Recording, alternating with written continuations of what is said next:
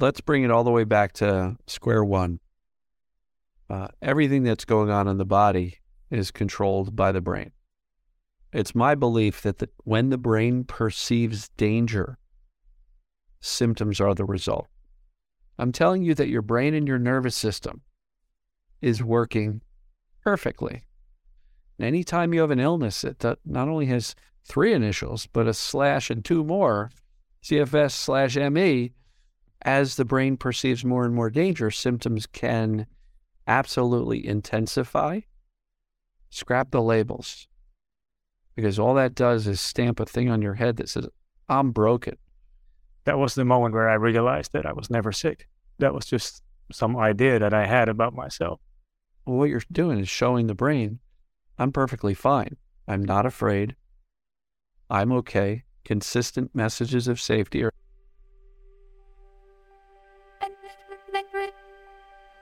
Hello, everyone, and welcome to the podcast Healing Differently and the YouTube channel.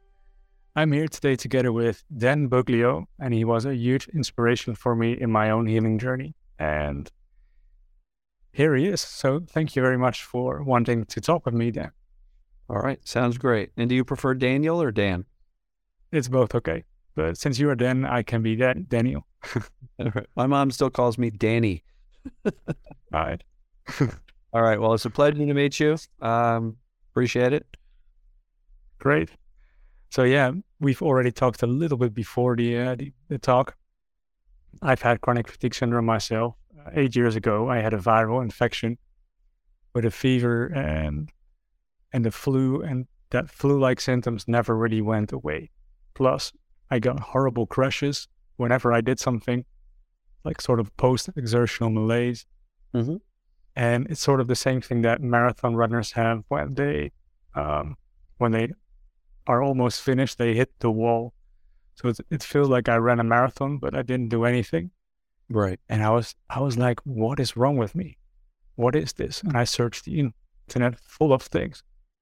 And there were so many things, like cervical spine stenosis, the mitochondria being damaged, tooth problems. Someone told me I had to remove all my teeth, and the immune system was weak, whatever. Just a lot of stuff that we had to do in protocols, and I did all of them. Well, I didn't remove my teeth, and I was like, "What is this?" It's sort of a burnout, and I stopped working, and I didn't really have a clue what was going on with me. When I stopped working, and this is almost for everyone that I speak the case, then things really hit rock bottom, because then you got like 100% of your time to focus on your problems. Sure, I agree.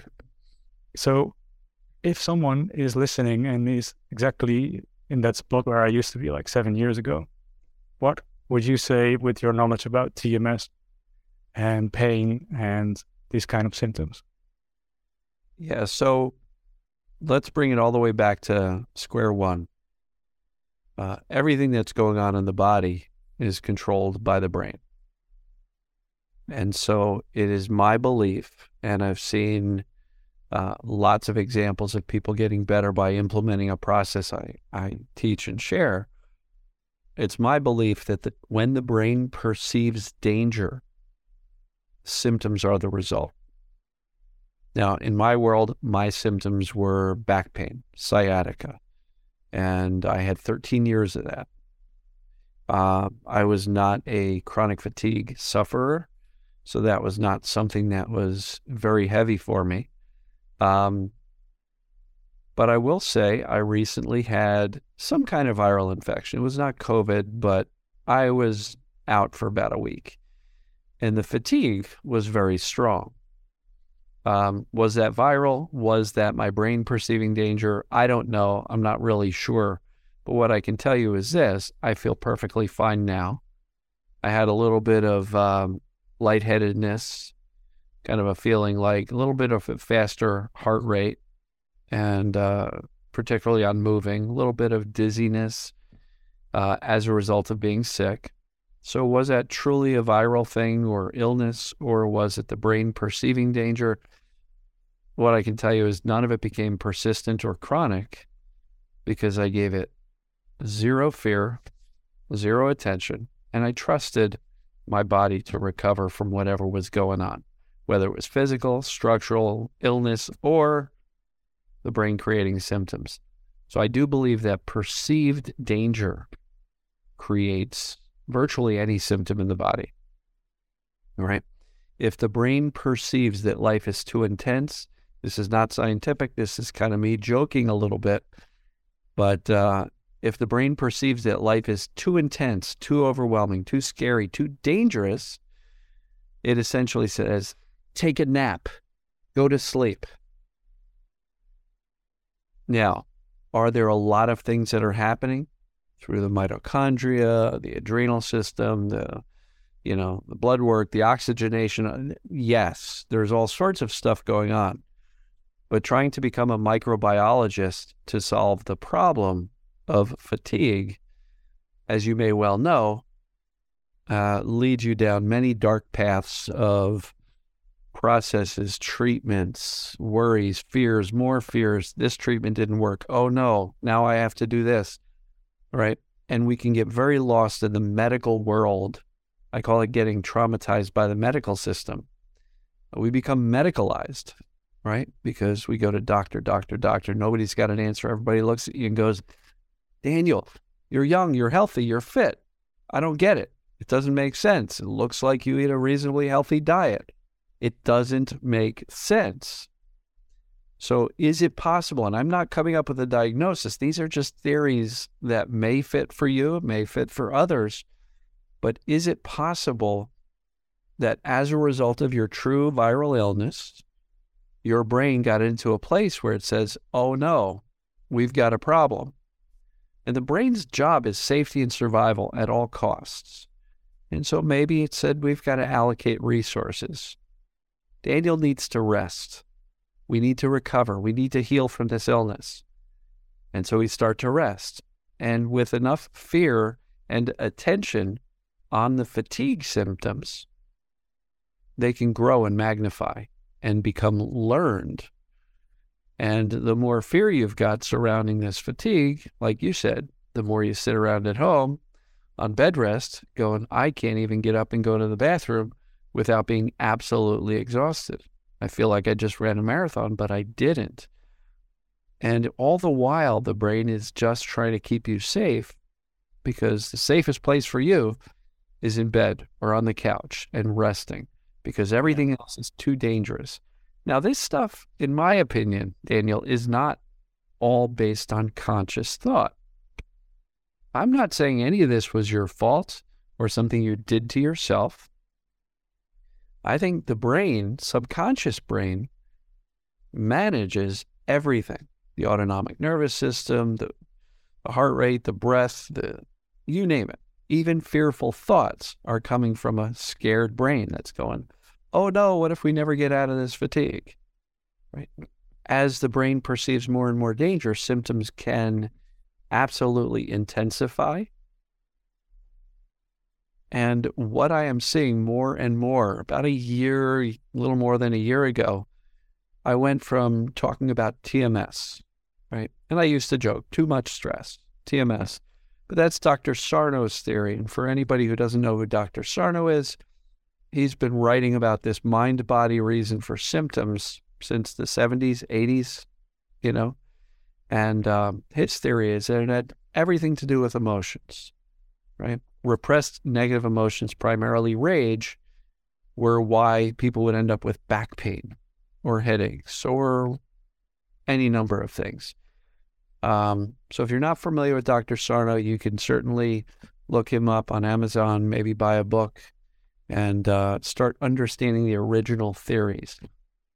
When I talk about perceived danger being the driving force behind the brain creating symptoms, I think the symptoms are the brain's warning signal to say, Daniel, there's something bad going on.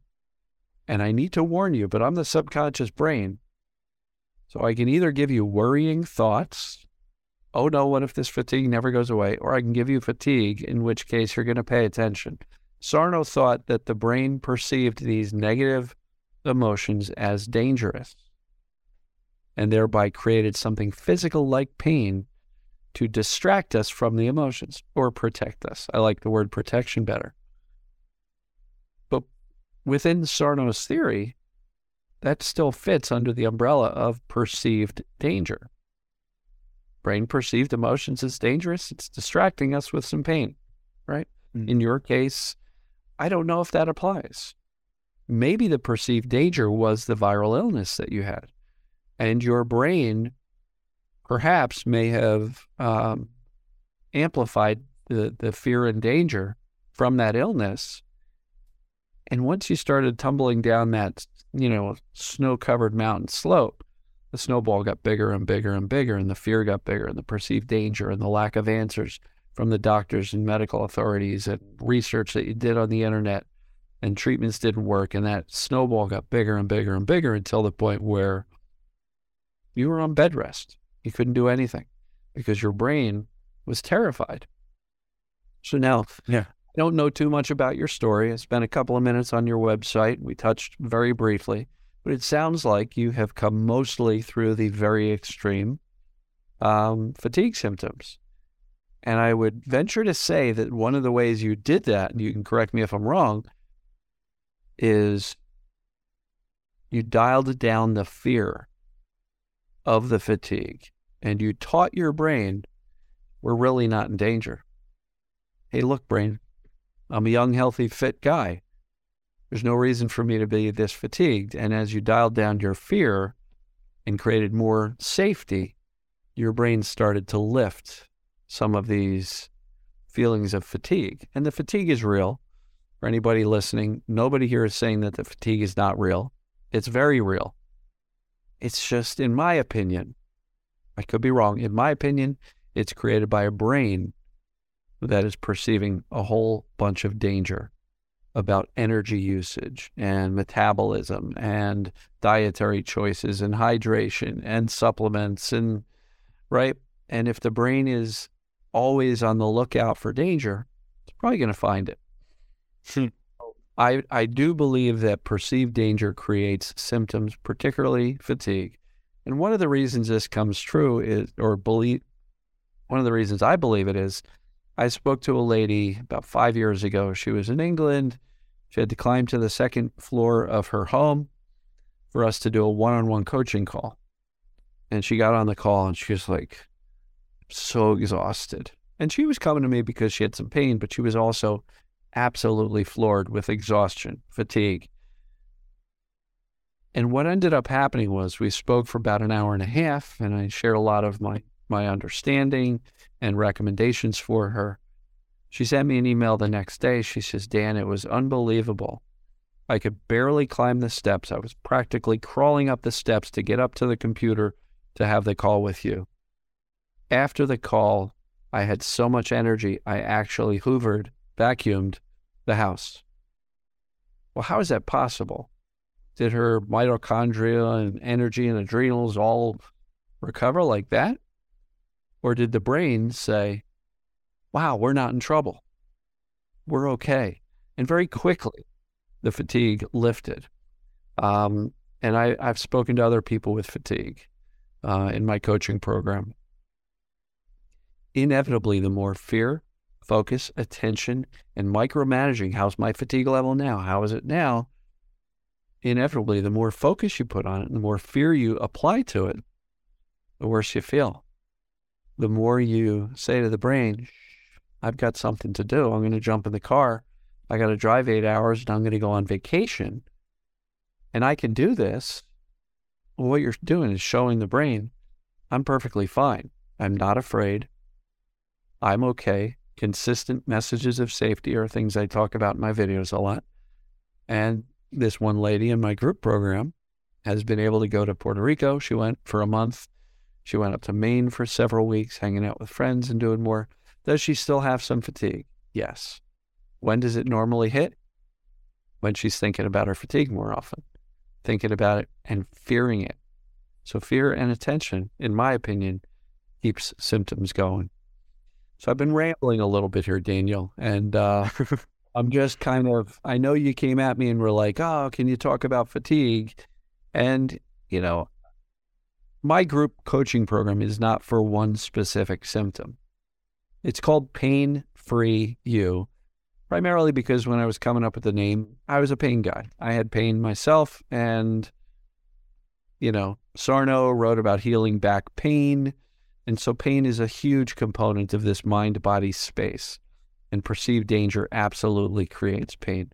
But it can create things like fatigue, digestive stress, headaches. Just did a success story a couple hours ago with a gentleman with headaches and migraines. And he, through this process of teaching his brain that he's not in danger, he's eliminated daily persistent headaches and migraines. And now he just recorded a success story for me. So virtually any symptom can be created by the brain perceiving danger. Sometimes that danger is actual, like a real true viral illness. And other times it can be perceived. Daniel, you just walked to the bathroom. That was way too much activity. Get back in bed. That's a perceived danger. It's not a true danger. And that's exactly what people say in coaching with me. Like, I don't dare to go to the toilet, so I have this little thingy next to my bed where I can pee because I'm so afraid to go to the bathroom. Because they're fearful of what happens afterwards. Yeah. And you also said something about, like, people believe that they have limited energy. Mm-hmm. That sometimes something happens and they've got a lot of energy. So sometimes they think they're overdoing it. And other times it's just like, oh, wow, suddenly I have a lot of energy.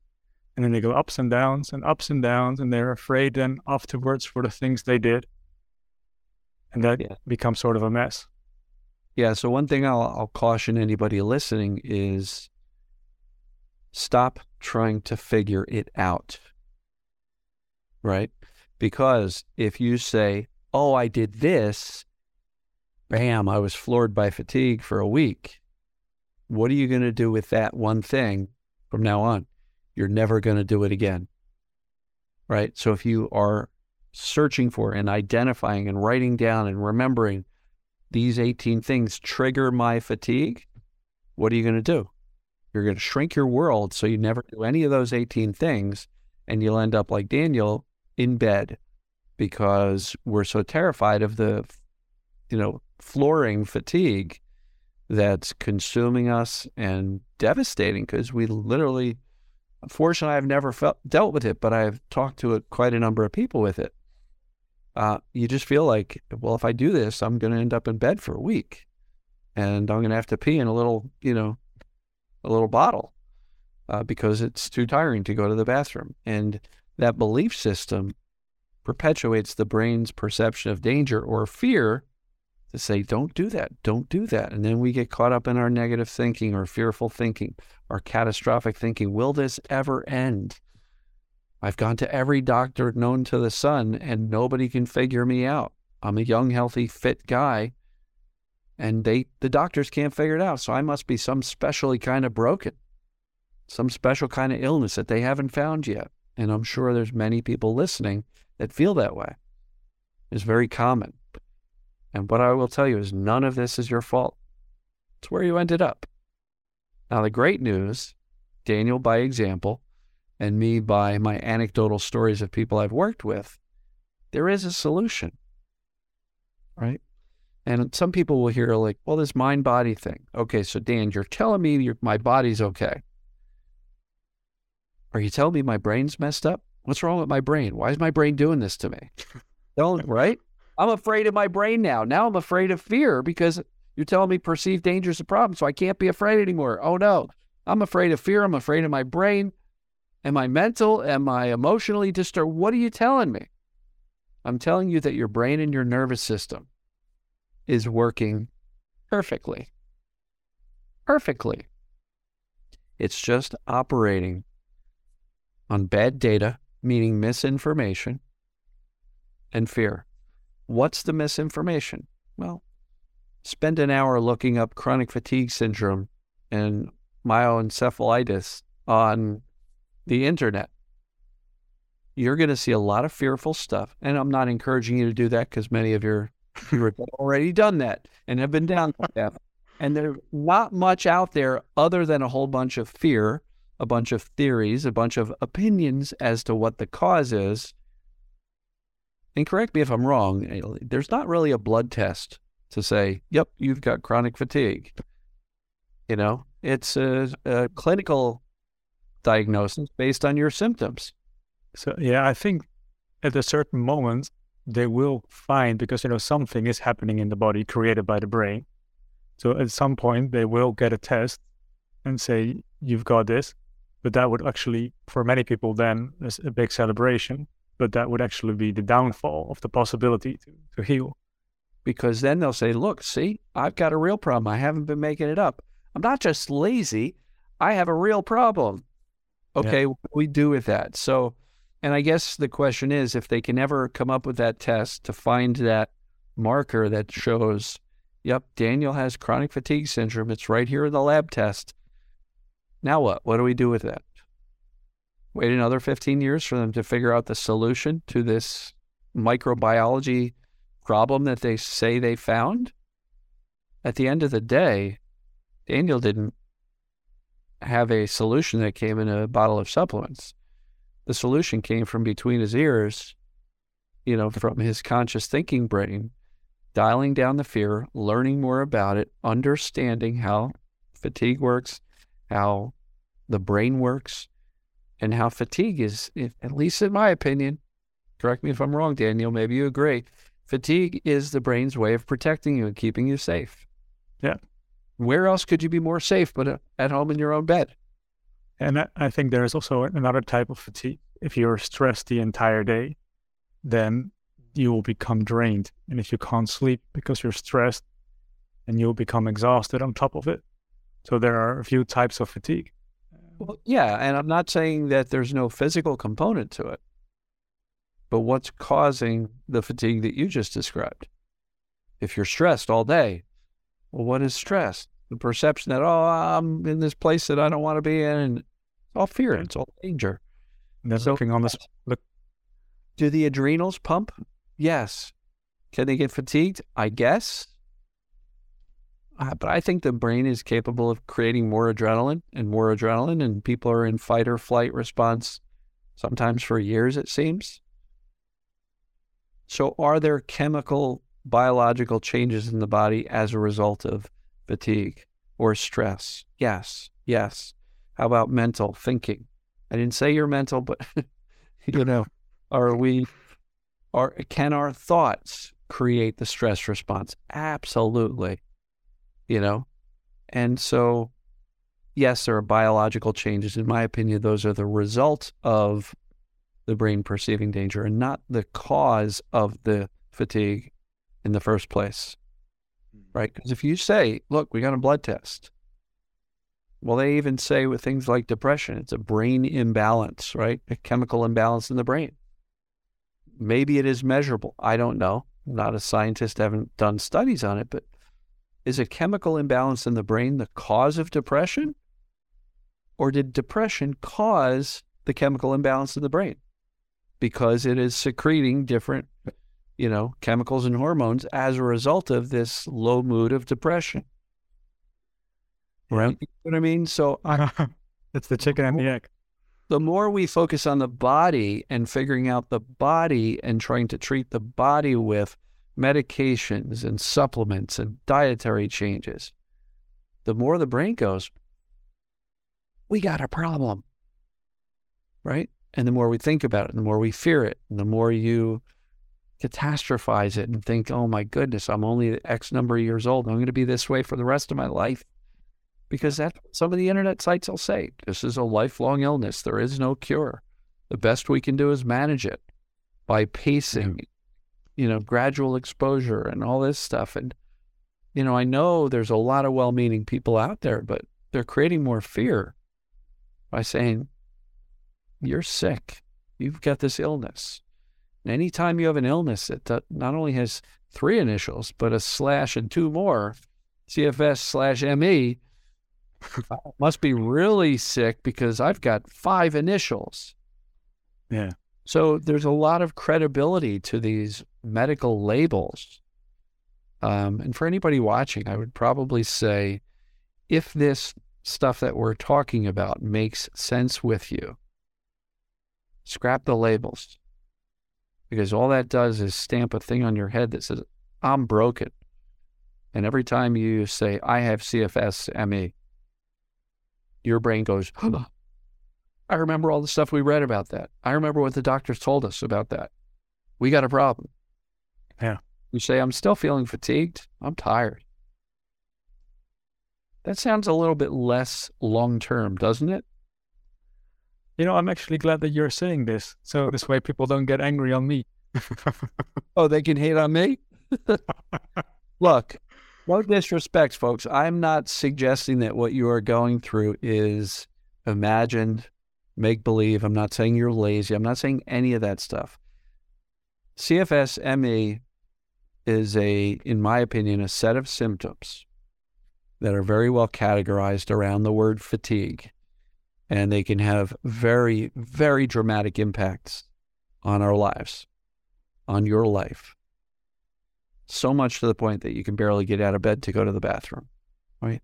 So I'm not minimizing that in any way, shape, or form. So if anybody is hearing me talk and going, he doesn't understand, I got a real problem.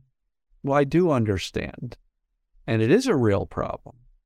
It may just be caused by something different than the doctors have told you. It may be caused by the brain perceiving danger, and it's not your fault.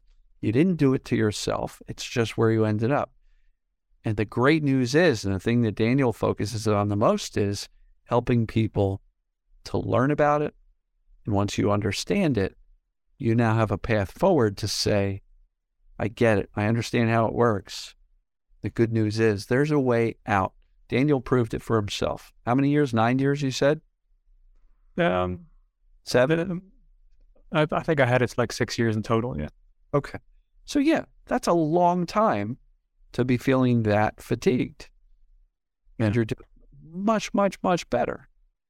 And so what you've proven is through your own learning, understanding, dialing down the fear, aka the perceived danger, your brain started to make different decisions about how to operate this machine called the human body. Yeah, thanks. Sorry, I was like already a while back. I wanted to ask you some questions with things By that all you were means, saying. Please. Like, first of all, I always thought that I was sick during all those years. But then there was a summer that I was completely relaxed and enjoying my life, going to the lake. Fatigue went away within a few days, and it came back afterwards. But that was the moment where I realized that I was never sick. That was just some idea that I had about myself. And that was also time that I was already involved in Dr. Sarno's work in TMS. Nice. But then talking about the emotions, we talked about it already, like fear a lot. What I've noticed in myself is that before my viral infection, I was in a good phase. That means I was safe.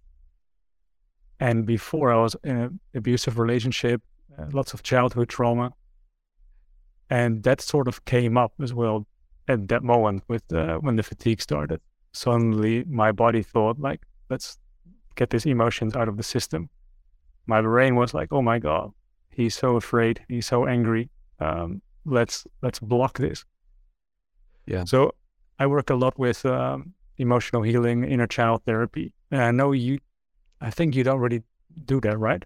So what's your perception of that?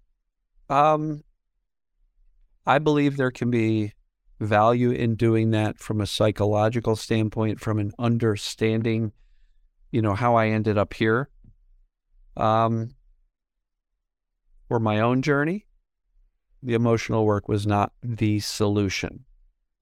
Okay, so Dr. Sarno talks about the brain perceives the repressed negative emotions, primarily anger and rage, as dangerous, and therefore a whole host of people following Sarno have said, well, if the repressed negative emotions are the problem, I got to go find them. And, that's created, probably millions of people over the past 50 years who are trying to dig up their past childhood traumas and find the repressed emotions. And I've been coaching probably for a solid 6, 7, 8 years. I forget exactly when I started. Worked with, high hundreds, if not thousands of clients. I interact with tens of thousands of people a year through my Facebook, YouTube, and all the comments that come to me. I don't think I can remember anybody that says, I found it.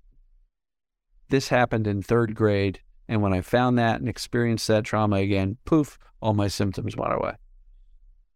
Right? And Dr. Sarno even wrote about a woman, I think her name was Elaine, who had an outburst of rage and her back pain went away. And everybody who reads the book goes, I want that. I want that. Where's my outburst of rage? And then we go looking for it, and we're looking for the repressed emotions. In the meanwhile, the brain's still perceiving danger. Like in my case, I did all the emotional work. I journaled for 6 months. I never went to therapy. I did not go to a trauma-informed counselor. I didn't do all that, but I journaled and I wrote about everything I could remember from my childhood to, my present moment, personality traits. What do I believe about myself? And never got better as a result of doing that. Now, was it useful? I guess to a degree. And if people are saying, I think I need therapy, are you doing it to fix your symptoms, or are you doing it because you'd like to get better acquainted with yourself? I think they could be two separate things. I'm not saying trauma work is not beneficial. It most likely is.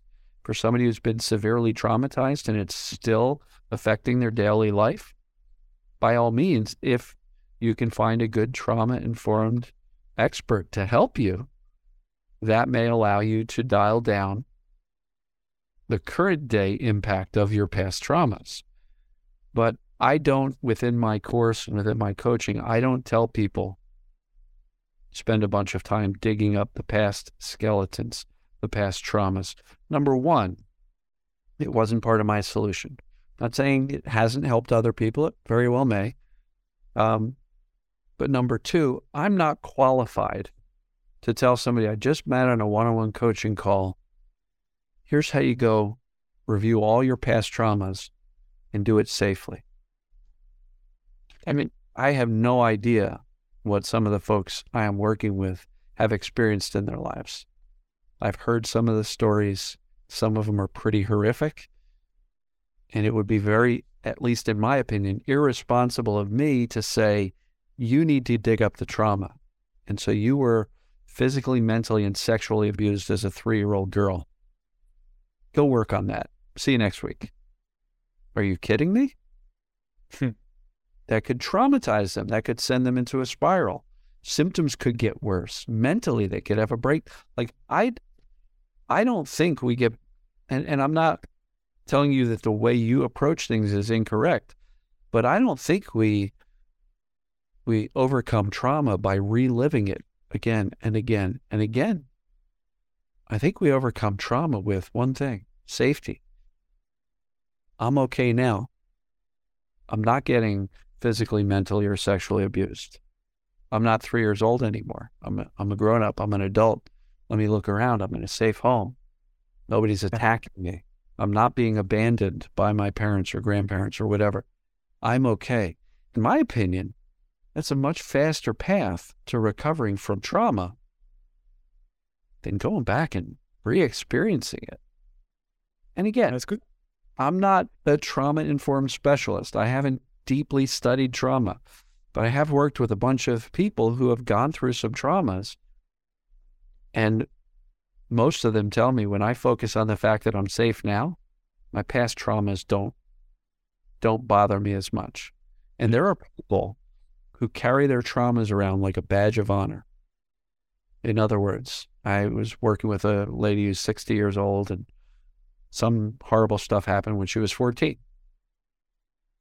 Almost every call we had, and we had a lot of calls, she'd be talking about, but my trauma when I was 14, but my trauma when I was 14, she kept revisiting it over and over and over and carrying it around as like, I'm 60 now, but what happened at 14 is why I'm messed up now. It's like, that's why you still are experiencing the results of that trauma, because you can't put it down.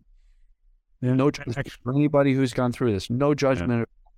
it actually also means that it is not a trauma, because if it were to be a trauma, then you wouldn't remember. So people have these... Depends on the level of trauma. Yeah. There are certain extreme traumas that the subconscious brain is so smart that it literally blanks out the memory and we don't remember. But yet, that person has a perception that something dangerous is going on, even though they can't remember it. So look, I'm not suggesting any of this stuff is straightforward, simple. It's a very complex thing.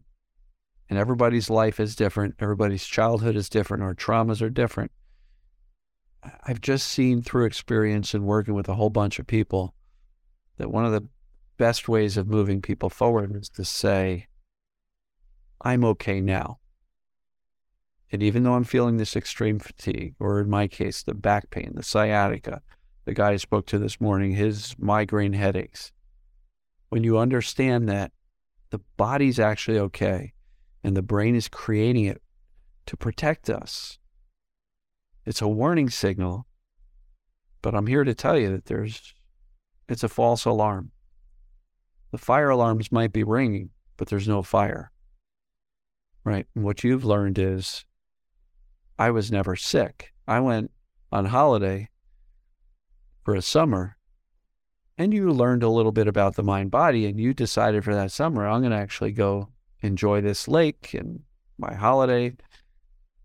And what happened? Your brain was like, oh, Daniel's safe. Look at that. Cool. Yes. And it left you alone. You were not fatigued. Now, maybe when you got back after the holiday, you got back home where you had experienced all your fatigue, and the brain went, oh no, we're back in that scary place. And he's thinking about work again, and he's doing it. What changed? Geography, yes, you're in a different location, but what changed? Back home, the perception of danger went from cool and calm and everything's good at the lake to, ta-da, we're back in Dangerville. And what happened? Your fatigue, boom, came right back. Yes. Exactly. Fascinating, which proves it's not a physical thing. It is a brain perceiving danger thing. Again, folks, not your fault. You're not doing it to yourself. I'm trying to be as gentle as I can because there's no judgment here from me or Daniel. We're literally here to try to help as many people as we can, because I got better from my pains. He got better from his fatigue. I've helped countless people around the world with this concept of perceived danger resolve all sorts of symptoms. You name it: migraines, pelvic pain, neuralgias, heart palpitations, POTS, dizziness, vertigo, pains, you name it, everywhere in the body practically. Getting better by one thing: understanding that the brain perceiving danger is the cause and safety is the solution. So when you teach your brain that you're really not in danger, it starts operating this human machinery so much more effectively and efficiently, because it doesn't have to turn on the siren and warn you all the time. And so this stuff, very legit. Daniel's proof of it, and he and I never spoke until today. Right now, this is our first conversation. So it's not like we've kind of pre-planned our discussions. Or maybe we did. Oh, no, sorry. We experienced similar things in different symptom worlds. I had 13 years of pain. He had 6 years of fatigue.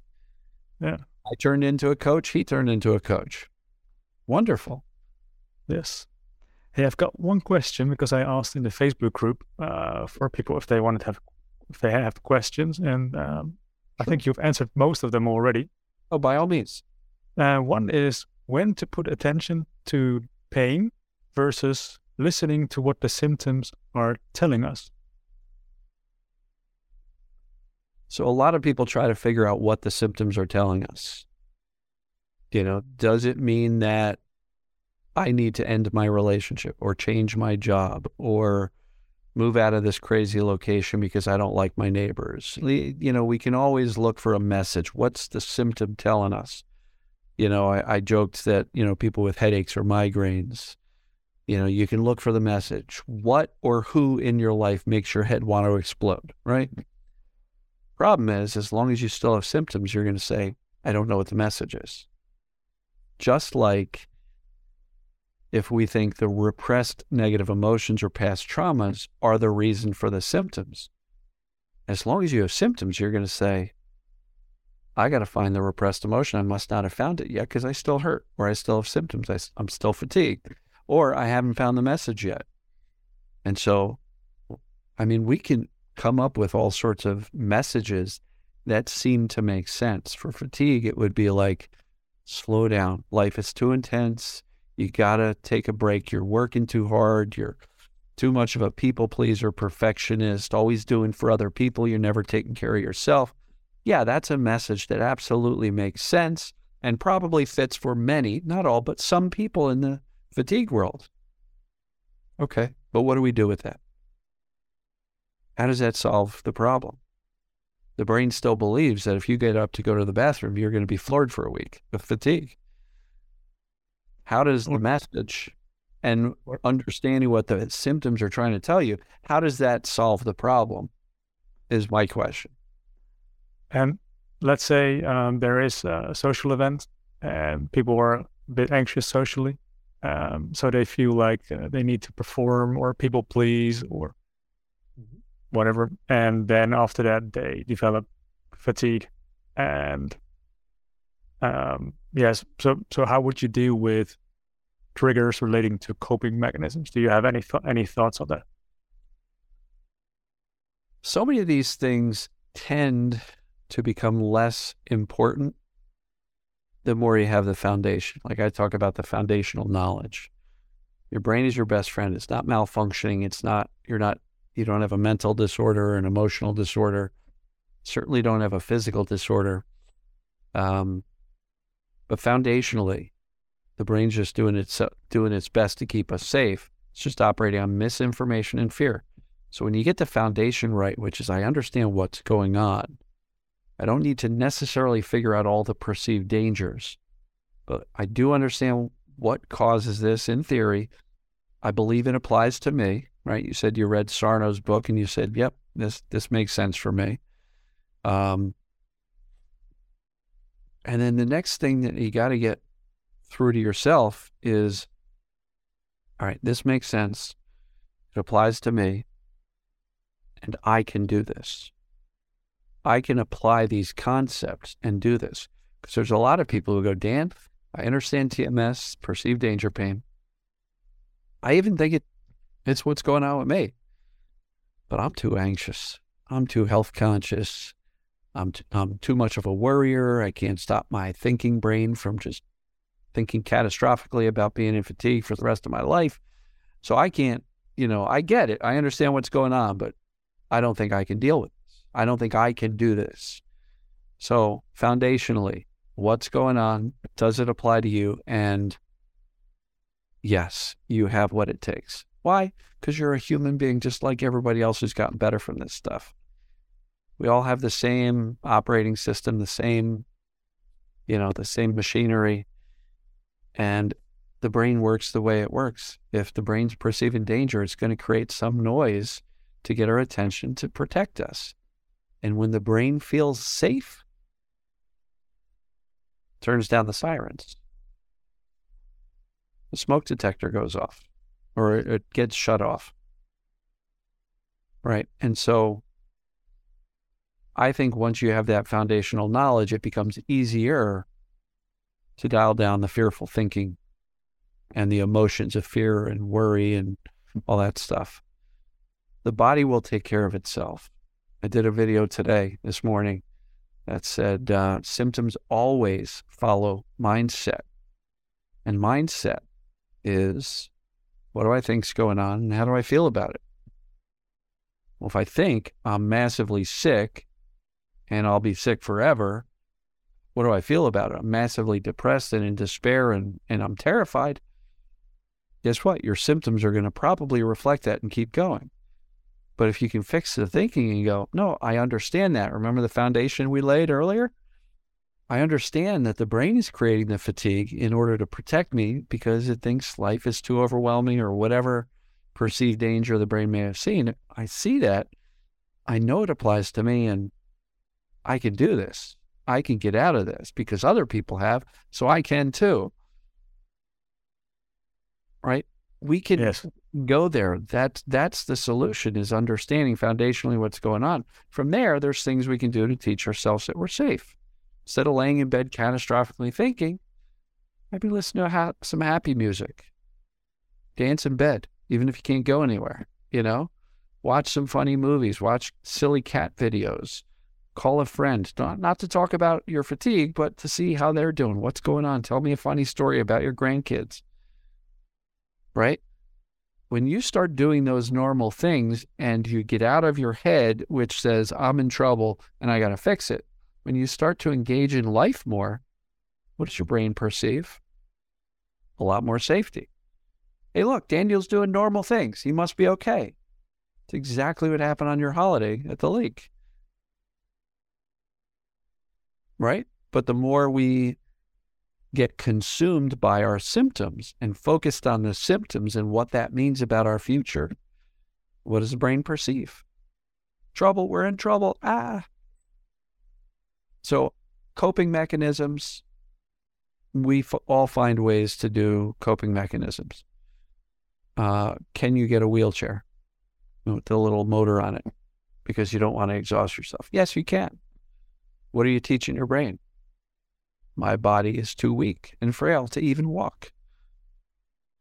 Right? Are you confirming the brain's perception of danger? Yes. Now, am I judging you for doing that? No, not at all. Not at all. My mom was, probably in her 60s or 70 when she went to Disney World with her grandchildren. And she just couldn't walk as far as they needed to walk. She got a little scooter. No judgment. Ended up being kind of fun for her and the grandkids who could sit on it. Go. Right? So coping mechanisms, we all have them.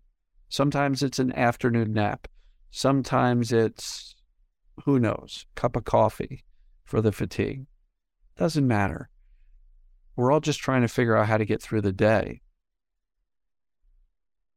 But if you don't understand what's actually going on and causing it, and you don't understand the path moving forward, which is to teach yourself that you're safe emotionally, physically, and mentally, a big way of doing that is by understanding what's going on and how to get out of it, and then giving as little fear and attention to the fatigue as possible. And gradually, I'll say that, starting to resume more and more activity, doing so without a lot of fear of, the blowback of being laid up in bed forever. That's how you start to regain your life. And Daniel, you tell me, when you started to get better, was it, boom, I'm done, I'm perfect, or was it an up and down journey? There's lots of ups and downs. Yeah, so flare-ups from engaging in the world more and, better times. And so the good news is the better times show you what's possible. And you said 3 days your fatigue was gone. Yes, like all of a sudden my fatigue was gone. So the structural thing was not structural anymore. It wasn't biochemical, it wasn't adrenal, it wasn't metabolism, because all those things would likely take a lot more time to change than 3 days.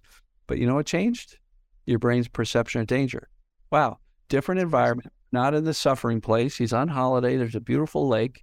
He's surrounded by friends or family, whoever you were with. Cool, we're all right. And all of a sudden the brain just turns off the switch and you enjoy, a good time. The key is to get to that place of safety and knowing deeply that you're okay. And that was the best experience that you could have had, because now anytime you're feeling fatigued, you can go, hey, brain, don't you remember this? There's not a darn thing wrong with my body. So brain, turn off the fatigue. We're good. Yeah. I can handle standing at this rock concert for 6 hours.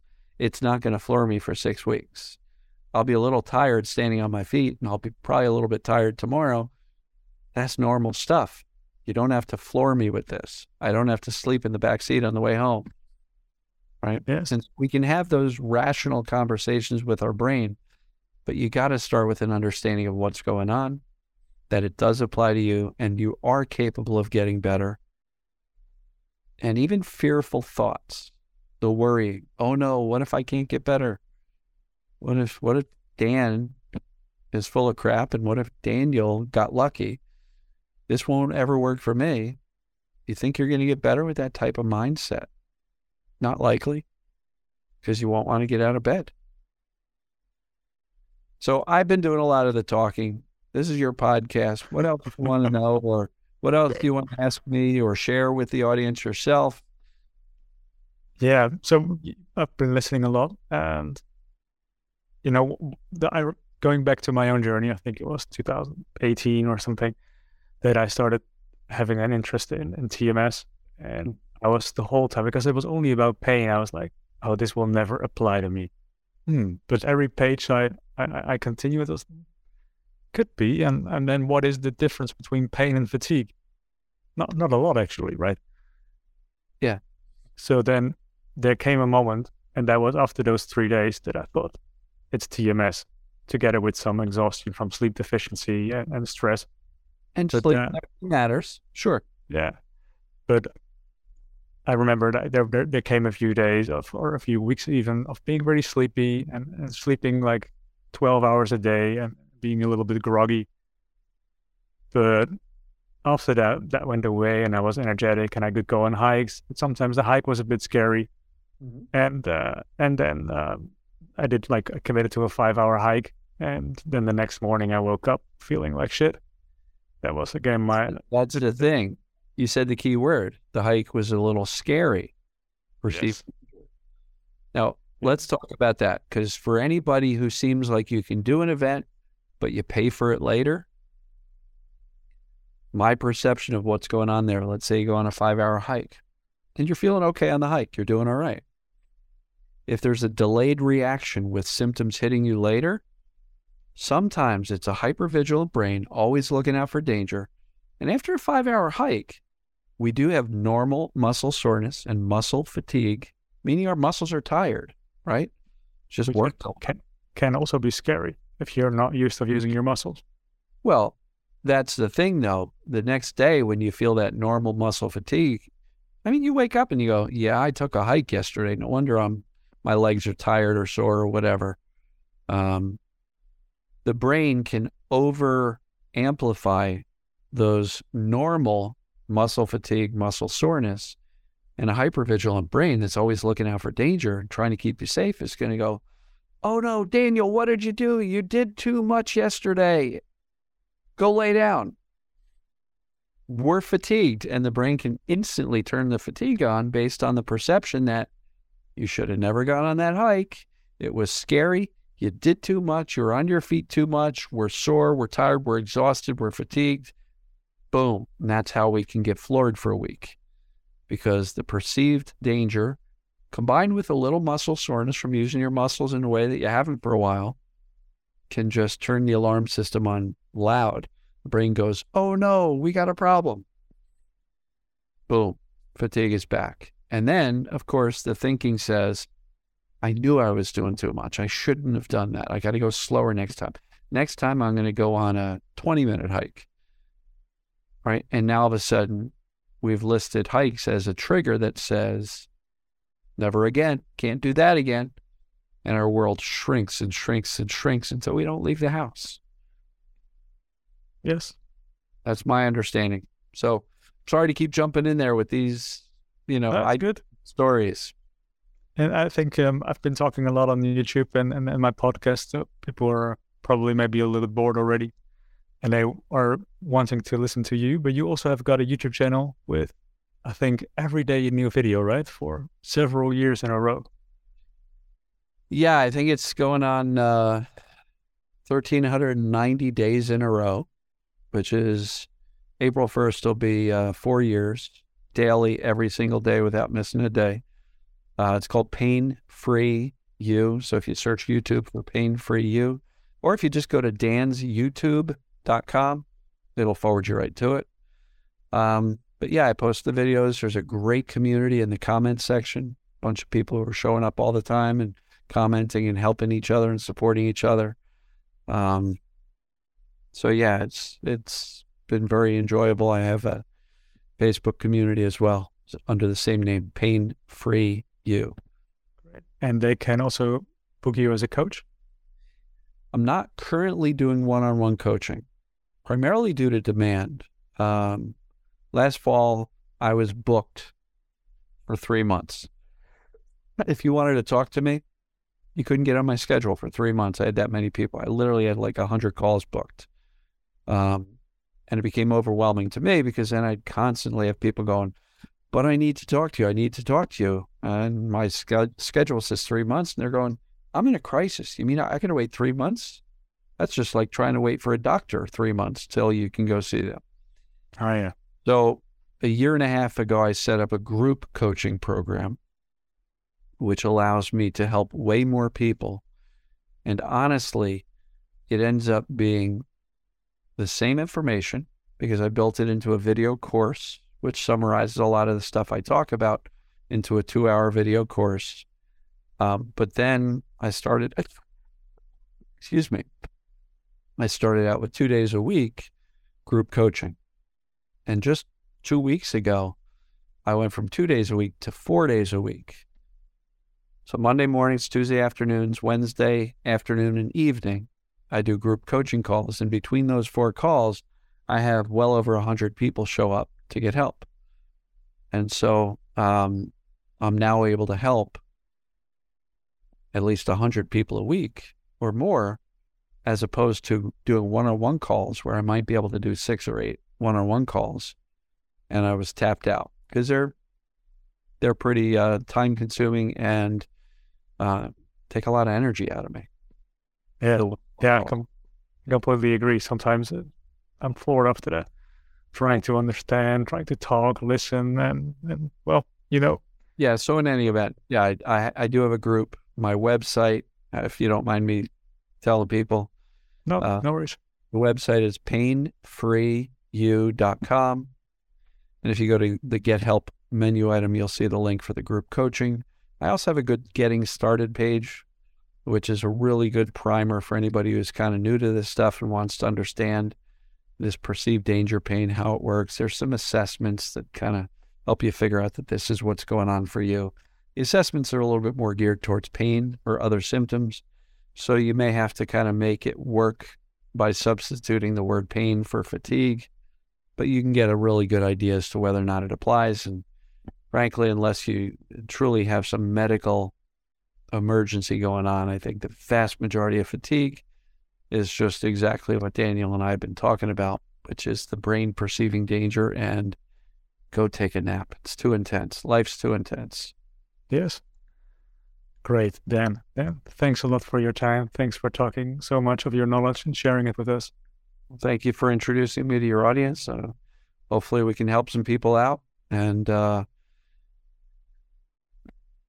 appreciate you inviting me onto the podcast. This was great. Great. Dan, thanks. And then I'll say bye to everyone. Bye. So long, everybody. Take care. Great.